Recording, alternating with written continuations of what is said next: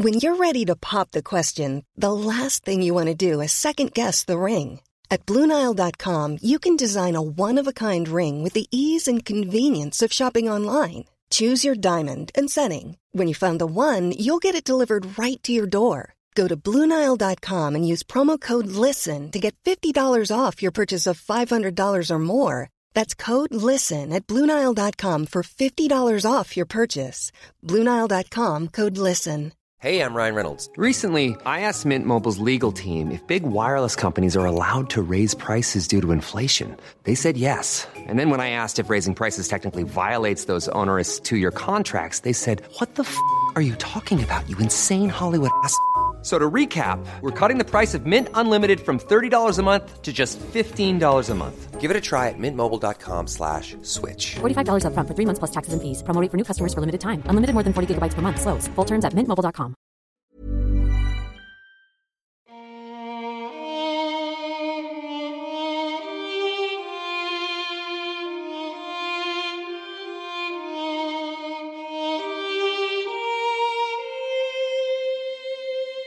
Well, we've done it, folks. We've reached the end of 2021.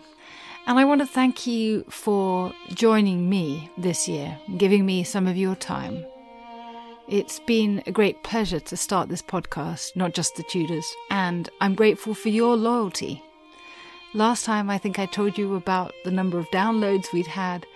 We'd reached 1 million. Last week, I was told we'd reached 2.3 million downloads. And it's wonderful and amazing to me that so many of you have joined me and all my fabulous guests as we've talked about everything from Henry VIII's wardrobe through to Oliver Cromwell's battles.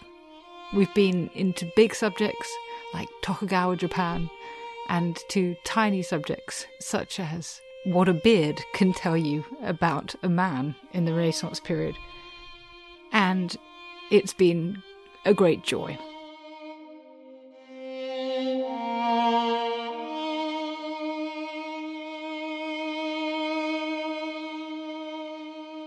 But now's an opportunity to reflect back on the year and also to tell you a bit about what 2021 has found, the discoveries of this year.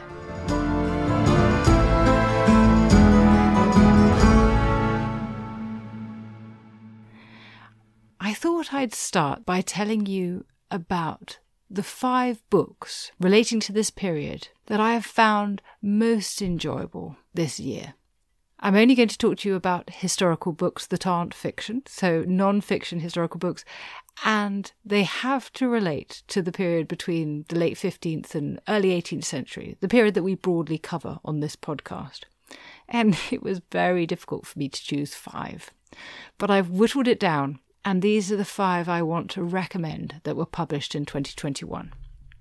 So they are arranged by author's surname. And the first I want to recommend that came out this year from Oxford University Press is Nadine Ackerman's Elizabeth Stuart, Queen of Hearts.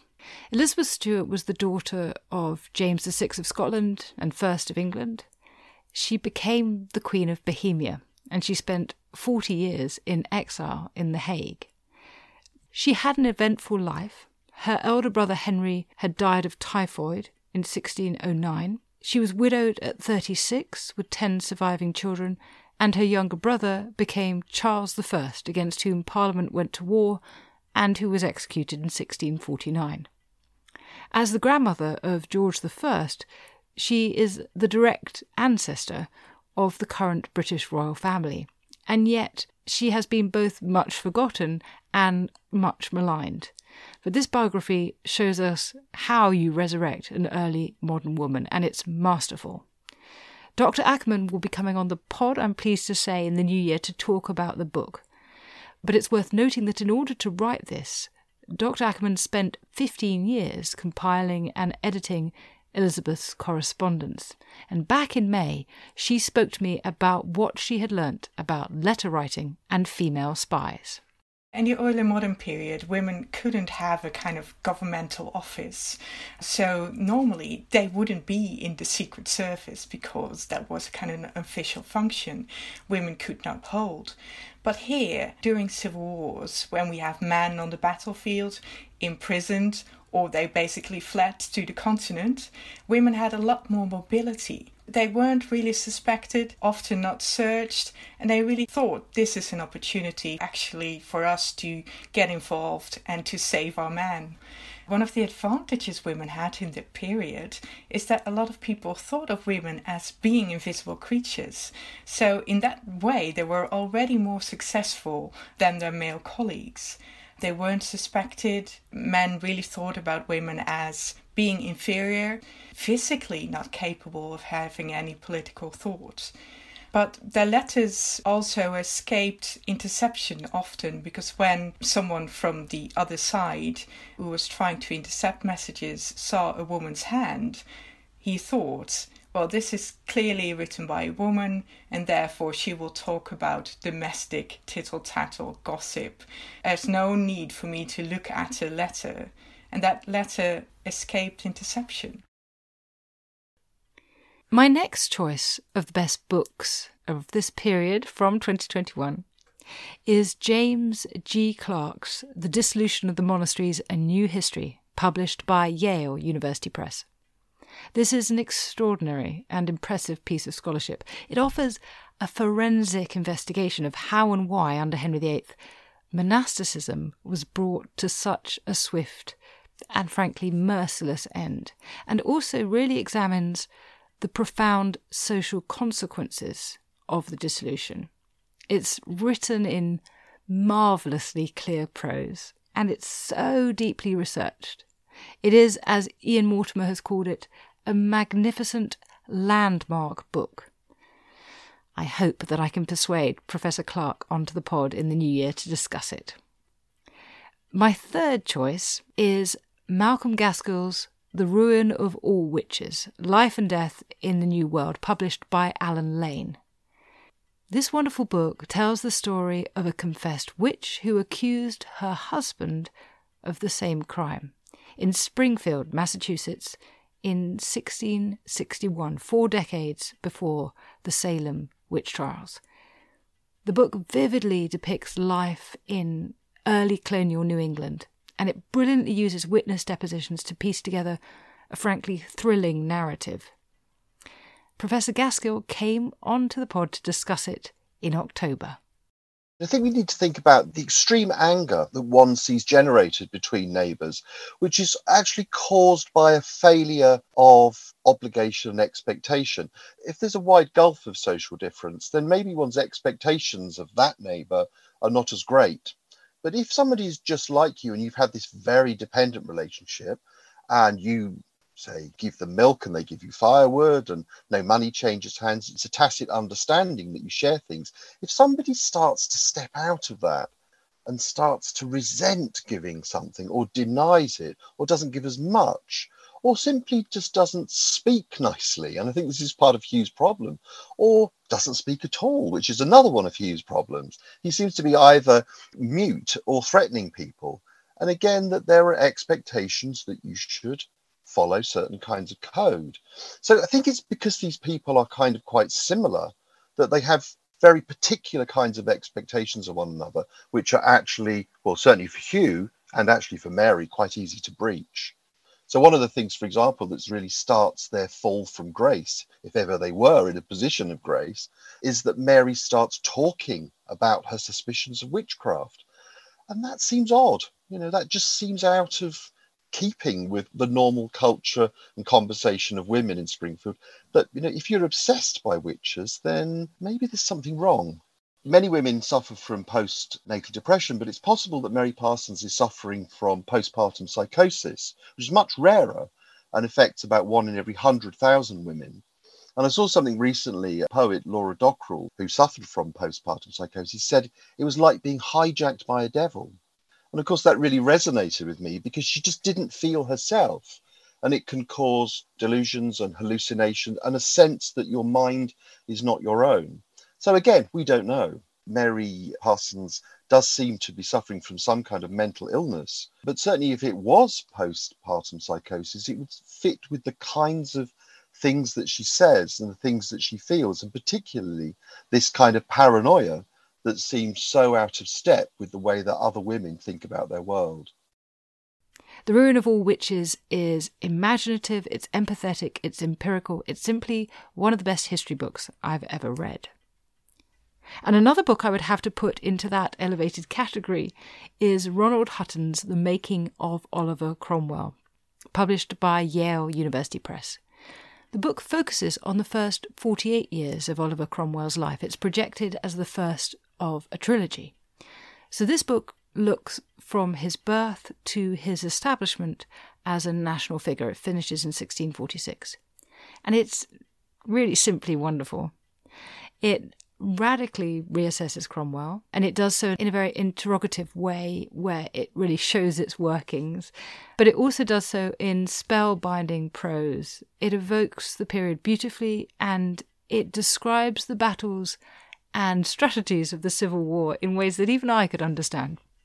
Professor Hutton came onto the podcast in November to discuss what he calls the greatest commoner of all time. He's a born soldier. Also, he's extraordinarily lucky. He is always, or virtually always, in a well-trained, very well-equipped and well-paid force, which outnumbers its enemy. And this is the crucial thing. If, as I've said, the classic cavalry encounter is two lines of men with bodies of horsemen at their back shoving at each other, if you have equally good discipline, training, and equipment, the side that's most likely to win is the bigger body of horsemen. And Cromwell's always got the bigger body of horsemen. I don't trust him. I enjoy his company. He is fascinating. And I admire his talents considerably. But there's no point in having Cromwell to dinner other than to be entertained with his heavily skewed version of events, which I kind of know already from his own writings and speeches. He did have a really puerile taste in party games. So, yeah, I think even I would pass on having Oliver as a social guest. As a business partner, he's really very interesting. And my final top recommendation of books published on this period that we focus on in Not Just the Tudors from 2021 is Franny Moyle's The King's Painter, The Life and Times of Hans Holbein, published by Head of Zeus. It's a beautifully written, gorgeously illustrated book that does the seemingly impossible. It brings to life a man whose documentary paper trail is slender. What it does is it uses the rich visual evidence that we have to examine the world of this greatest of portrait artists, Hans Holbein, through whose eyes we see 16th century Europe, and especially Henry VIII's court. It's a real joy to read. Franny Moyle was part of my wonderful panel on Holbein back in September. What I find really fascinating about his work is the degree of ambiguity one can find in it, looking back from the perspective of the future. Was that built into it? Or is that just because his eye was so good that he could really capture the truth with all its ambiguities? And what I mean by that is, for example, I look at that portrait of Henry and I think Henry's a monster. And so I see a sort of puffed up, balloon-faced, impotent guy, and I can see all that in that painting. But of course, Holbein would not have dared suggest that overtly to a king who wanted to see himself as a magnificent figure posing as a colossus. And yet everything is there.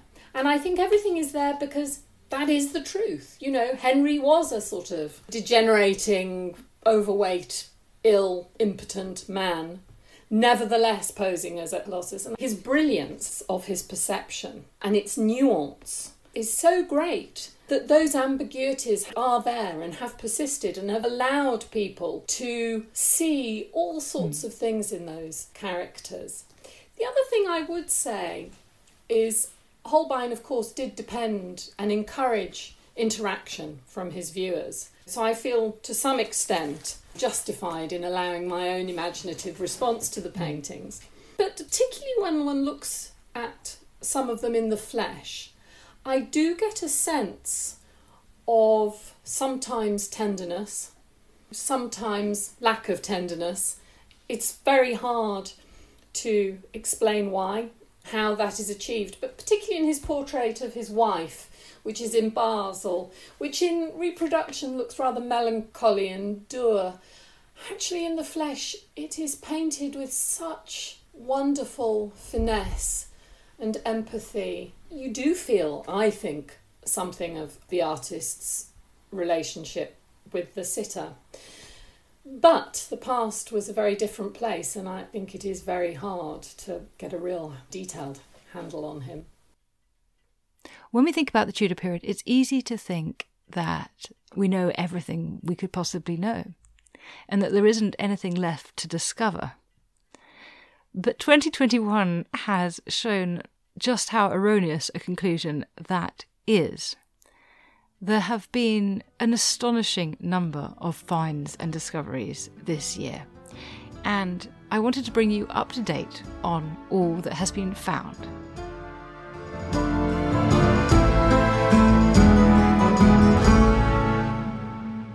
Okay, Tristan, you've got 50 seconds.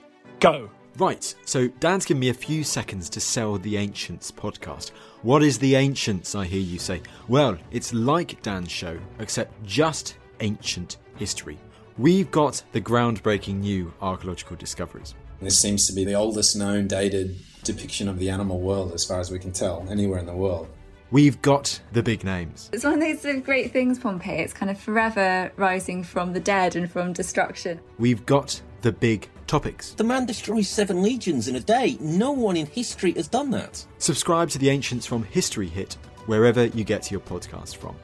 Oh, and Russell Crowe, if you're listening, we would love to have you on the Ancients. Spread the word, people. Spread the word.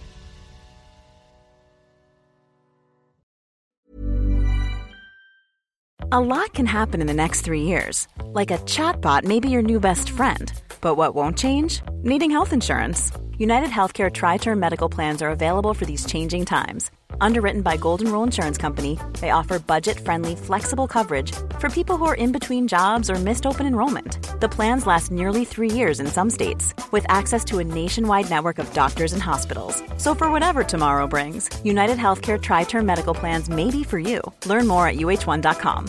This is Paige, the co-host of Giggly Squad, and I want to tell you about a company that I've been loving, Olive & June. Olive & June gives you everything that you need for a salon-quality manicure in one box. And if you break it down, it really comes out to $2 a manicure, which is absolutely insane. It's also so easy to get salon-worthy nails at home with Olive & June. The difference between how your nails used to look when you did them yourself and now with the Mani system is a complete game changer. The best thing about Olive & June, too, is it's a quick dry. Dries in about 1 minute, lasts for 5 days, and full coverage in up to 1 to 2 coats. Visit oliveandjune.com/perfectmani20 for 20% off your first system. That's oliveandjune.com/perfectmani20 for 20% off your first system.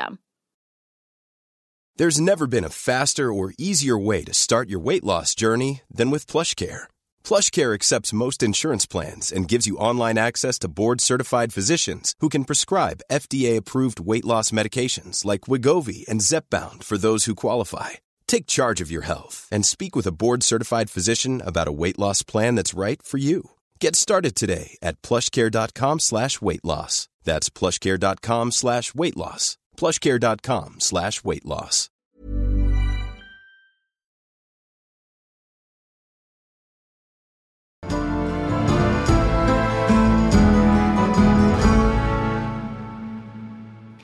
The year started with a discovery in Warwickshire. In January of 2021, in a dig in preparation for HS2, archaeologists at Coleshill Manor found the outline of Elizabethan gardens.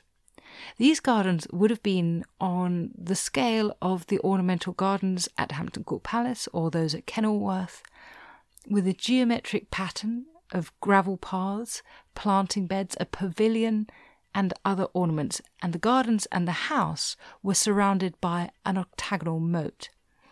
The house belonged to Sir Robert Digby, who married an Irish heiress in 1598, and he probably laid out these gardens to demonstrate his wealth. There's no other surviving record of the garden. There's no plans, there's no mentions in letters or visitors' accounts. Only this archaeology tells us that these fabulous gardens existed. So this is a really wonderful find. Not a bad way to start the year. Then in May 2021, Kate McCaffrey published her findings from examining Anne Boleyn's printed Book of Hours that's on display at Hever Castle. What she had done is that she had deciphered the inscriptions in this printed Book of Hours to identify its 16th century provenance, its connection to Anne Boleyn, and the chain of women who kept Anne Boleyn's memory alive. Sir John Gage probably is the most famous of the authors inside this book. He was a very prominent politician in Henry's court and later through to the court of Mary I.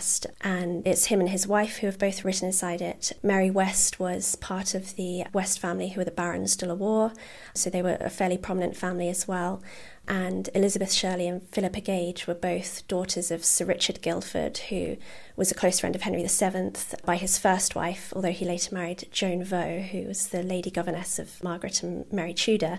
So these are kind of people who were known well at Henry's court, but they seem to have been mainly in the provinces in Kent, and especially the women who wrote in this book seem to have been mainly from this area. So sadly, we don't know huge amounts about these individual women. It's always harder to uncover information about the women's lives, but the families that they were part of were important at the time, and especially in Kent.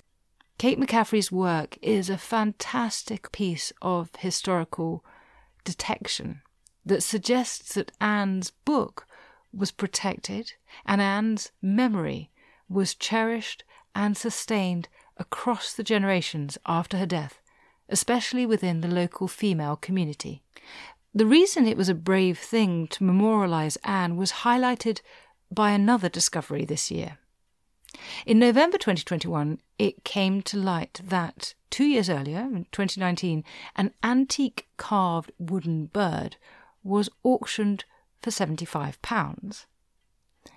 And it has since been identified as Anne Boleyn's heraldic emblem, which was probably removed from Hampton Court Palace after Henry VIII ordered the obliteration of objects that carried Anne's memory, making it one of the few pieces of that decorative scheme that we know to have survived the destruction. It is a falcon wearing an imperial crown, a nod to Henry's position as supreme head of the Church of England, and holding in its claws a sceptre and alighting on a woodstock, a stump, issuing roses. It is exquisitely carved in oak, and it still bears its original gilding. It's approximately 20 centimetres square, and it's somewhat blackened, maybe by soot, which suggests it might have been above a fireplace. It's thought to have been located in Anne's private quarters, and, like the Book of Hours, was probably hidden away by one of Anne's supporters after her death. It was spotted by Paul Fitzsimmons of Marham Church Antiques, who realised the carving was probably royal. And generously, he has lent it back to Hampton Court on a long-term loan. Generous because the carving is now believed to be worth about £200,000. And while we're on Anne Boleyn, this year Professor Joanne Delaneva published the first English translation of a French poem written on the 2nd of June 1536 by Lancelot de Caux, the secretary to the French ambassador to London. It's commonly known as l'histoire de la mort d'Anne Boleyn, reine d'Angleterre, the story or history of the death of Anne Boleyn, Queen of England. And it's an important source to understand Anne's death, not least because it was written within a fortnight of her execution. To prepare her translation, Professor Delaneva consulted all the extant copies of the verse in manuscript and in printed editions, and discovered that in one copy, in the Bibliothèque Nationale in Paris, there were an extra 15 lines, more than all the other versions. I think that some of the verses are comparable to other verses that are found in different manuscripts, and why they're there and not in others, I'm not quite sure. But there are 4 verses in particular that read in the English translation. He's describing the moment of Anne's execution and how the witnesses to her execution are reacting to that. And he says that everyone, on the basis of her mightily steady end, judges her life to have been prudent and believes that they have committed a great offense in having thought so ill of her. And those lines are quite distinctive from anything else that he's written because they are the most explicit with regard to Carl's depiction of her guilt or innocence. And clearly by saying that she has been prudent, which he had said specifically earlier on that he doubted that she was prudent because she wasn't following the path of the prudent mistress Claude de France. Here he's saying her life had been prudent.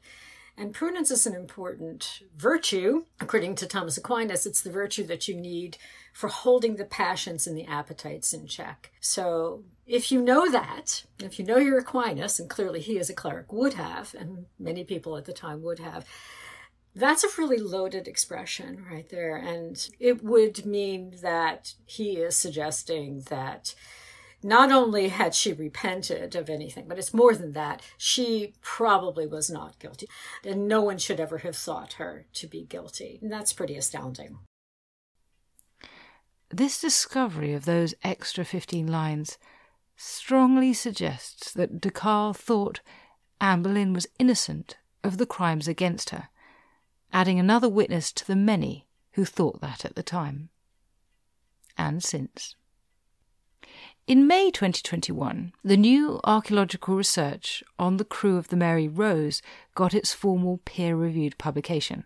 It's published in the Royal Society's Open Science Journal and was written by Jessica Scora, Katie E. Phalance, Alexandra Hildred, Alexandra Nedebroek, Morton B. Anderson, Mark Alban Millet, Angela L. Lamb and Richard Madgwick. The Mary Rose was the great Tudor warship that sank in the Solent in 1545 in a battle with the French, tragically taking with it a crew of perhaps as many as 500 men. The remains of at least 179 have been found.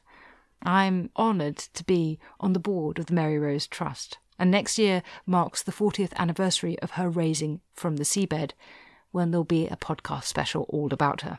This new research that was published this year explores what we can know of the individuals that were on board, and it answers questions about the composition of the Tudor Navy and whether the crew were largely English or had more diverse origins. The study uses multiple isotope analysis of dental samples to reconstruct the childhood diet and origins of 8 members of the Mary Rose crew, and forensic ancestry estimates on a subsample. Now, I don't pretend to be able to explain to you at all fully how this works, but, for example, strontium is an isotope that can be found in skeletal tissues and relates to childhood diet. And as people in the past generally ate what could be found in their local area, identifying that isotope tells us about someone's origins. Another isotope derives from ingested fluids, and so it tells us about the local drinking water, and so on. And the isotope data tentatively suggests that 5 crew members seem to have come from Western Britain, and 3 of the 8 originated in warmer, more southern climes than Britain, probably areas around the Mediterranean coastline, inland southern Europe or North Africa. Forensic ancestry analyses suggest that one individual was potentially of African ancestry. Combined with the historical evidence, the findings point, and I quote, to the important contributions that individuals of diverse backgrounds made to the English Navy. Also this year, in May, Franny Moyle, who wrote, of course, The King's Painter, suggested that a miniature by Hans Holbein the Younger of an unknown woman from around 1540, which was long thought to be Catherine Howard, could actually be Anne of Cleves. Now, the miniature exists in 2 versions, one in the Royal Collection, one in the Bewley Collection. The picture is watercolour on vellum on a playing card, the 4 of diamonds. It had previously been identified as Catherine Howard because of the jewels that the woman is wearing, especially a large ruby, emerald and pearl jewel, which looks similar to the jewels worn by Jane Seymour in Holbein's panel portrait of her, and we know that jewels were passed down from one of Henry's queens to the next. Jane Seymour, however, also gifted jewels to her ladies-in-waiting, so there is a possibility that the unknown woman could be one of them. It's been suggested at times to be Lady Margaret Douglas, Henry VIII's niece, or Mary Lady Mounteagle, who served in Jane Seymour's household. And it has always looked rather old for the teenage Catherine Howard, though we do have to be conscious of using modern assessments of age. People today look far younger than they did in the 16th century. And we also have, as Historic Royal Palace's curator Brett Dolman has argued, no documentary proof that Catherine's portrait was painted in her lifetime. Miles' theory is that the sitter was Anne of Cleves, and she argues it on the following grounds. First, that the backing of the miniature is the playing card the Four of Diamonds, and that Holbein deliberately used it to reference that Anne was Henry's fourth wife. Holbein uses playing cards for backing the portraits of Thomas Cromwell, Lady Audley and Jane Small. In two of those three cases, an argument can be made for there being some signification about the use of the playing card. But it is all conjectural. Art historian Roland Hoy, who you may remember joined our panel on Anne Boleyn's Life and Afterlives in May, has argued that part of the king backed a miniature of Henry Brandon, the son of Charles Brandon, Duke of Suffolk. In short, it isn't certain that the choice of a playing card had meaning, but then again, it may have done. The second grounds is that Anne quickly moved into English fashion, including sporting a French hood after her arrival in England, and this is attested by the chronicler Edward Hall, so she may well have worn the fashion shown here. We don't need to expect her to always be in her German fashion. And the third ground is that there is a distinct facial resemblance between this miniature and the known miniature of Anne of Cleves. The heavy-lidded dark brown eyes, the small rosebud lips, the large droopy nose. The only thing is that the miniature shows a woman with brown hair, when Edward Hall describes Anne's hair as fair, yellow and long. But it has to be said, the facial resemblance is notable. I haven't yet read any thoughts on this by someone else, an art historian, for example, who doesn't seem to want a particular outcome. So everyone I've read seems to be weighing up their evidence in pursuit of the conclusion that they seek. The facial resemblance is there, the hair colour is not. The playing card may have significance, it may not. The jewels could have been worn by either queen. The only thing I'd add is that Dr. Susan James noted that the costume being worn by the sitter, the furs being worn, suggests that the weather was cold when it was painted, which leads us down an interesting rabbit hole, because 1540 was actually a strange year meteorologically. In February 1540, rainfall effectively ceased, falling only 6 times in London between then and September. It wasn't only exceptionally dry, but it was also warm. It's probable that the highest daily temperatures in 1540 were warmer than 2003, which was the warmest year for centuries, apart from the last decade. Charles Wriothesley's Chronicle notes, "This year was a hot summer and dry, so that no rain fell from June till 8 days after Michaelmas, 29th of September, so that in divers parts of this realm the people carried their cattle 6 or 7 miles to water them, and also much cattle died, and also there reigned strange sickness among the people in this realm, as lasks," which means dysentery, "and hot agues, and also pestilence whereof many people died." Edward Hall noted that the drought dried up wells and small rivers, while the Thames was so shallow that salt water flowed above London Bridge, which polluted the water supply and contributed to the dysentery and cholera killing people in their thousands.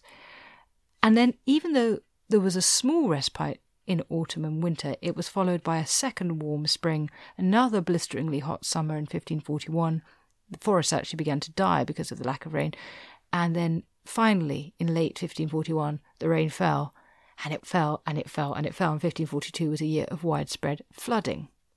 Which is to say that Catherine Howard's entire reign as queen may not have been a time for the wearing of furs, and Anne of Cleves would likely need to have been painted before Easter 1540 to have had need of them.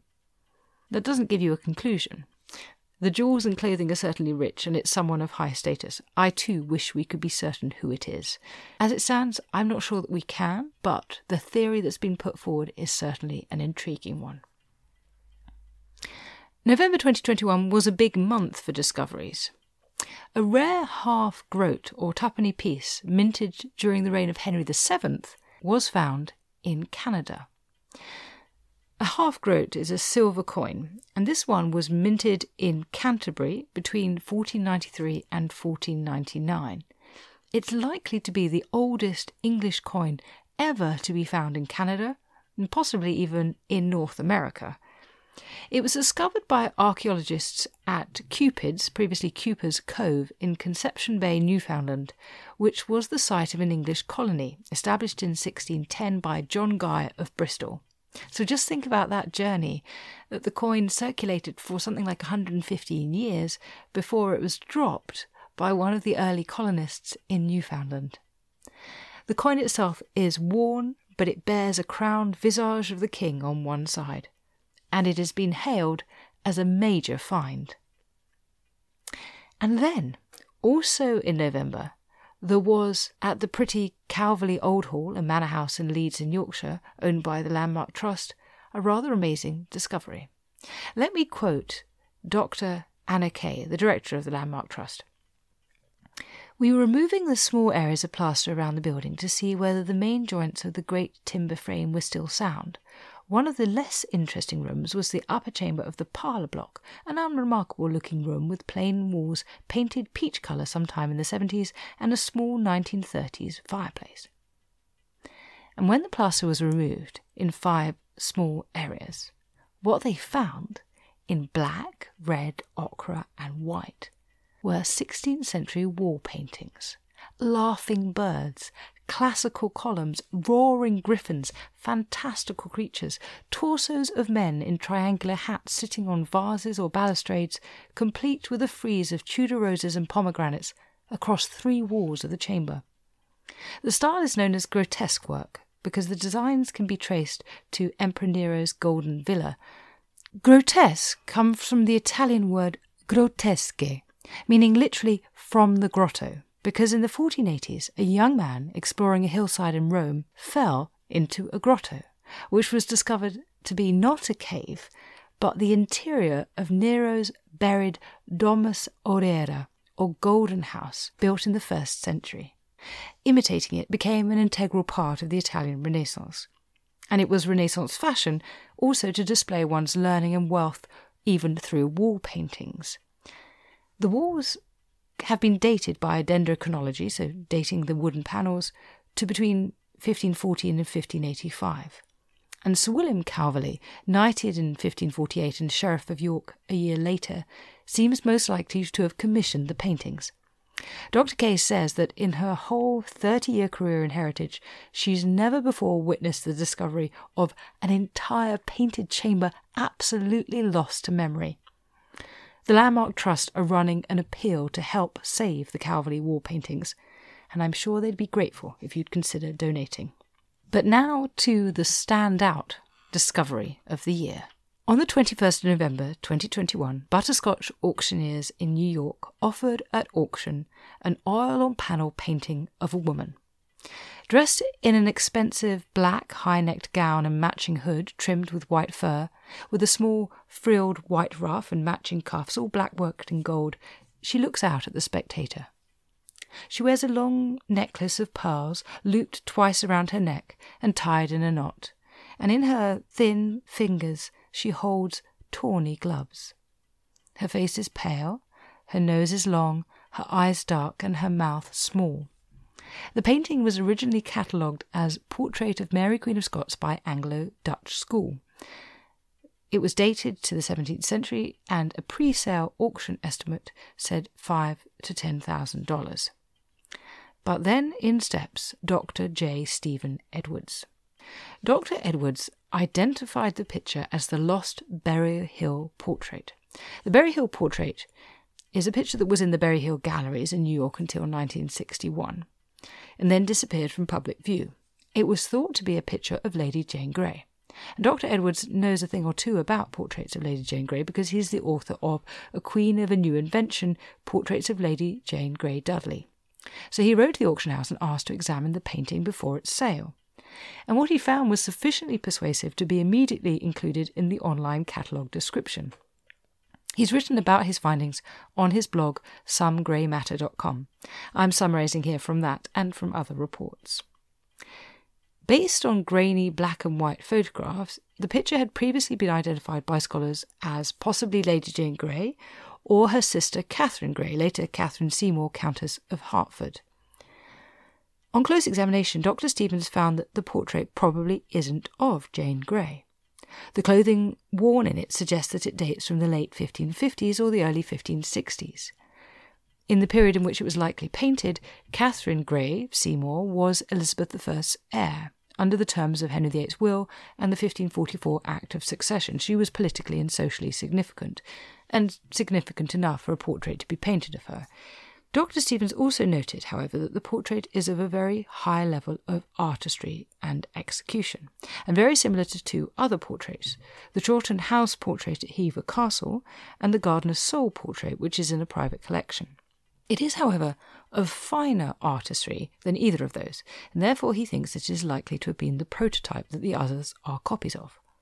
And this group of portraits is identified as being of Elizabeth I. Now, Dr. Edwards suggests that while we can't know for certain at this stage the identity of the sitter, he thinks that we can pretty confidently state that it is either Catherine Seymour née Grey or Queen Elizabeth I, and either outcome makes the portrait important. Still, writes Dr. Edwards, there are further tests that could be done to help identify the sitter. The tests could identify the pigment used to colour the woman's eyes. Now, the Chawton and Soul portraits show a sitter with blue eyes. This actually makes them rather unlikely to be Elizabeth, as her eyes are generally thought to have been dark brown, like those of her mother, and Elizabeth's dark brown eyes appear in authenticated portraits of her. Microscopic analysis of this newly discovered portrait could determine whether the pigment for the eyes was smalt, which degrades from blue to brown over the course of 450 years. If the eyes in all three portraits turn out to be blue, then he suggests that all three portraits should be re-identified as Catherine Seymour née Grey, as the Berry Hill portrait is the prototype of the group. But if the pigment for the eyes was originally brown, then the portrait is very likely to be of Elizabeth herself, and the Chawton and Soul portraits would then reflect a copyist's mistake.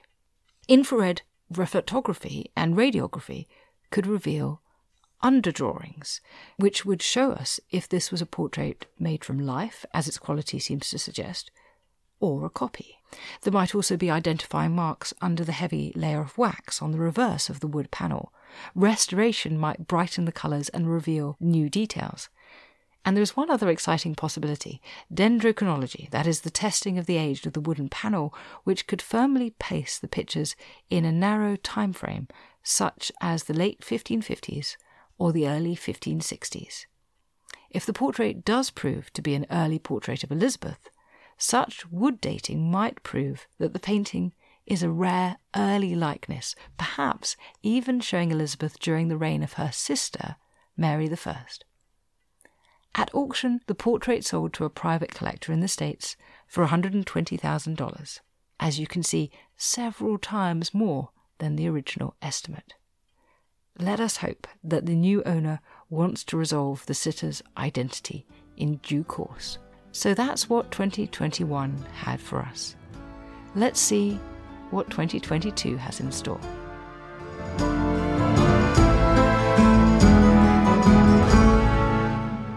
Thank you so very much for your support for Not Just the Tudors. Please do subscribe or leave a comment wherever you get your podcasts. I'd be delighted to read them. And I'm excited to share with you that if you want more fascinating Tudor content, then you can now subscribe to our newsletter, Tudor Tuesday. Just follow the link in the notes for this show. Hi, I'm Daniel, founder of Pretty Litter. Did you know cats tend to hide symptoms of sickness and pain? I learned this the hard way after losing my cat, Gingy. So I created Pretty Litter, a health monitoring litter that helps detect early signs of illness by changing colors, saving you money and potentially your cat's life. Pretty Litter is veterinarian developed, and it's the easiest way to keep tabs on your fur baby's health right at home. Go to prettylitter.com and use code ACAST for 20% off your first order and a free cat toy. Terms and conditions apply. See site for details. Planning for your next trip? Elevate your travel style with Quince. Quince has all the jet-setting essentials you'll want for your next getaway, like European linen, premium luggage options, buttery soft Italian leather bags, and so much more. And is all priced at 50 to 80% less than similar brands. Plus, Quince only works with factories that use safe and ethical manufacturing practices. Pack your bags with high-quality essentials you'll be wearing for vacations to come with Quince. Go to quince.com/pack for free shipping and 365-day returns. History is full of extraordinary people, the Tudors being just a handful. In my latest film on History Hit, we meet Bess of Hardwick and go inside the incredible house that she built, a house that defines the elegance and grandeur of the Elizabethan age, a house fit for a woman who climbed to the top of the Tudor social ladder. To find out more about the life of Bess and many more fascinating figures from the past, sign up via the link in the description with the code TUDORS for an exclusive discount.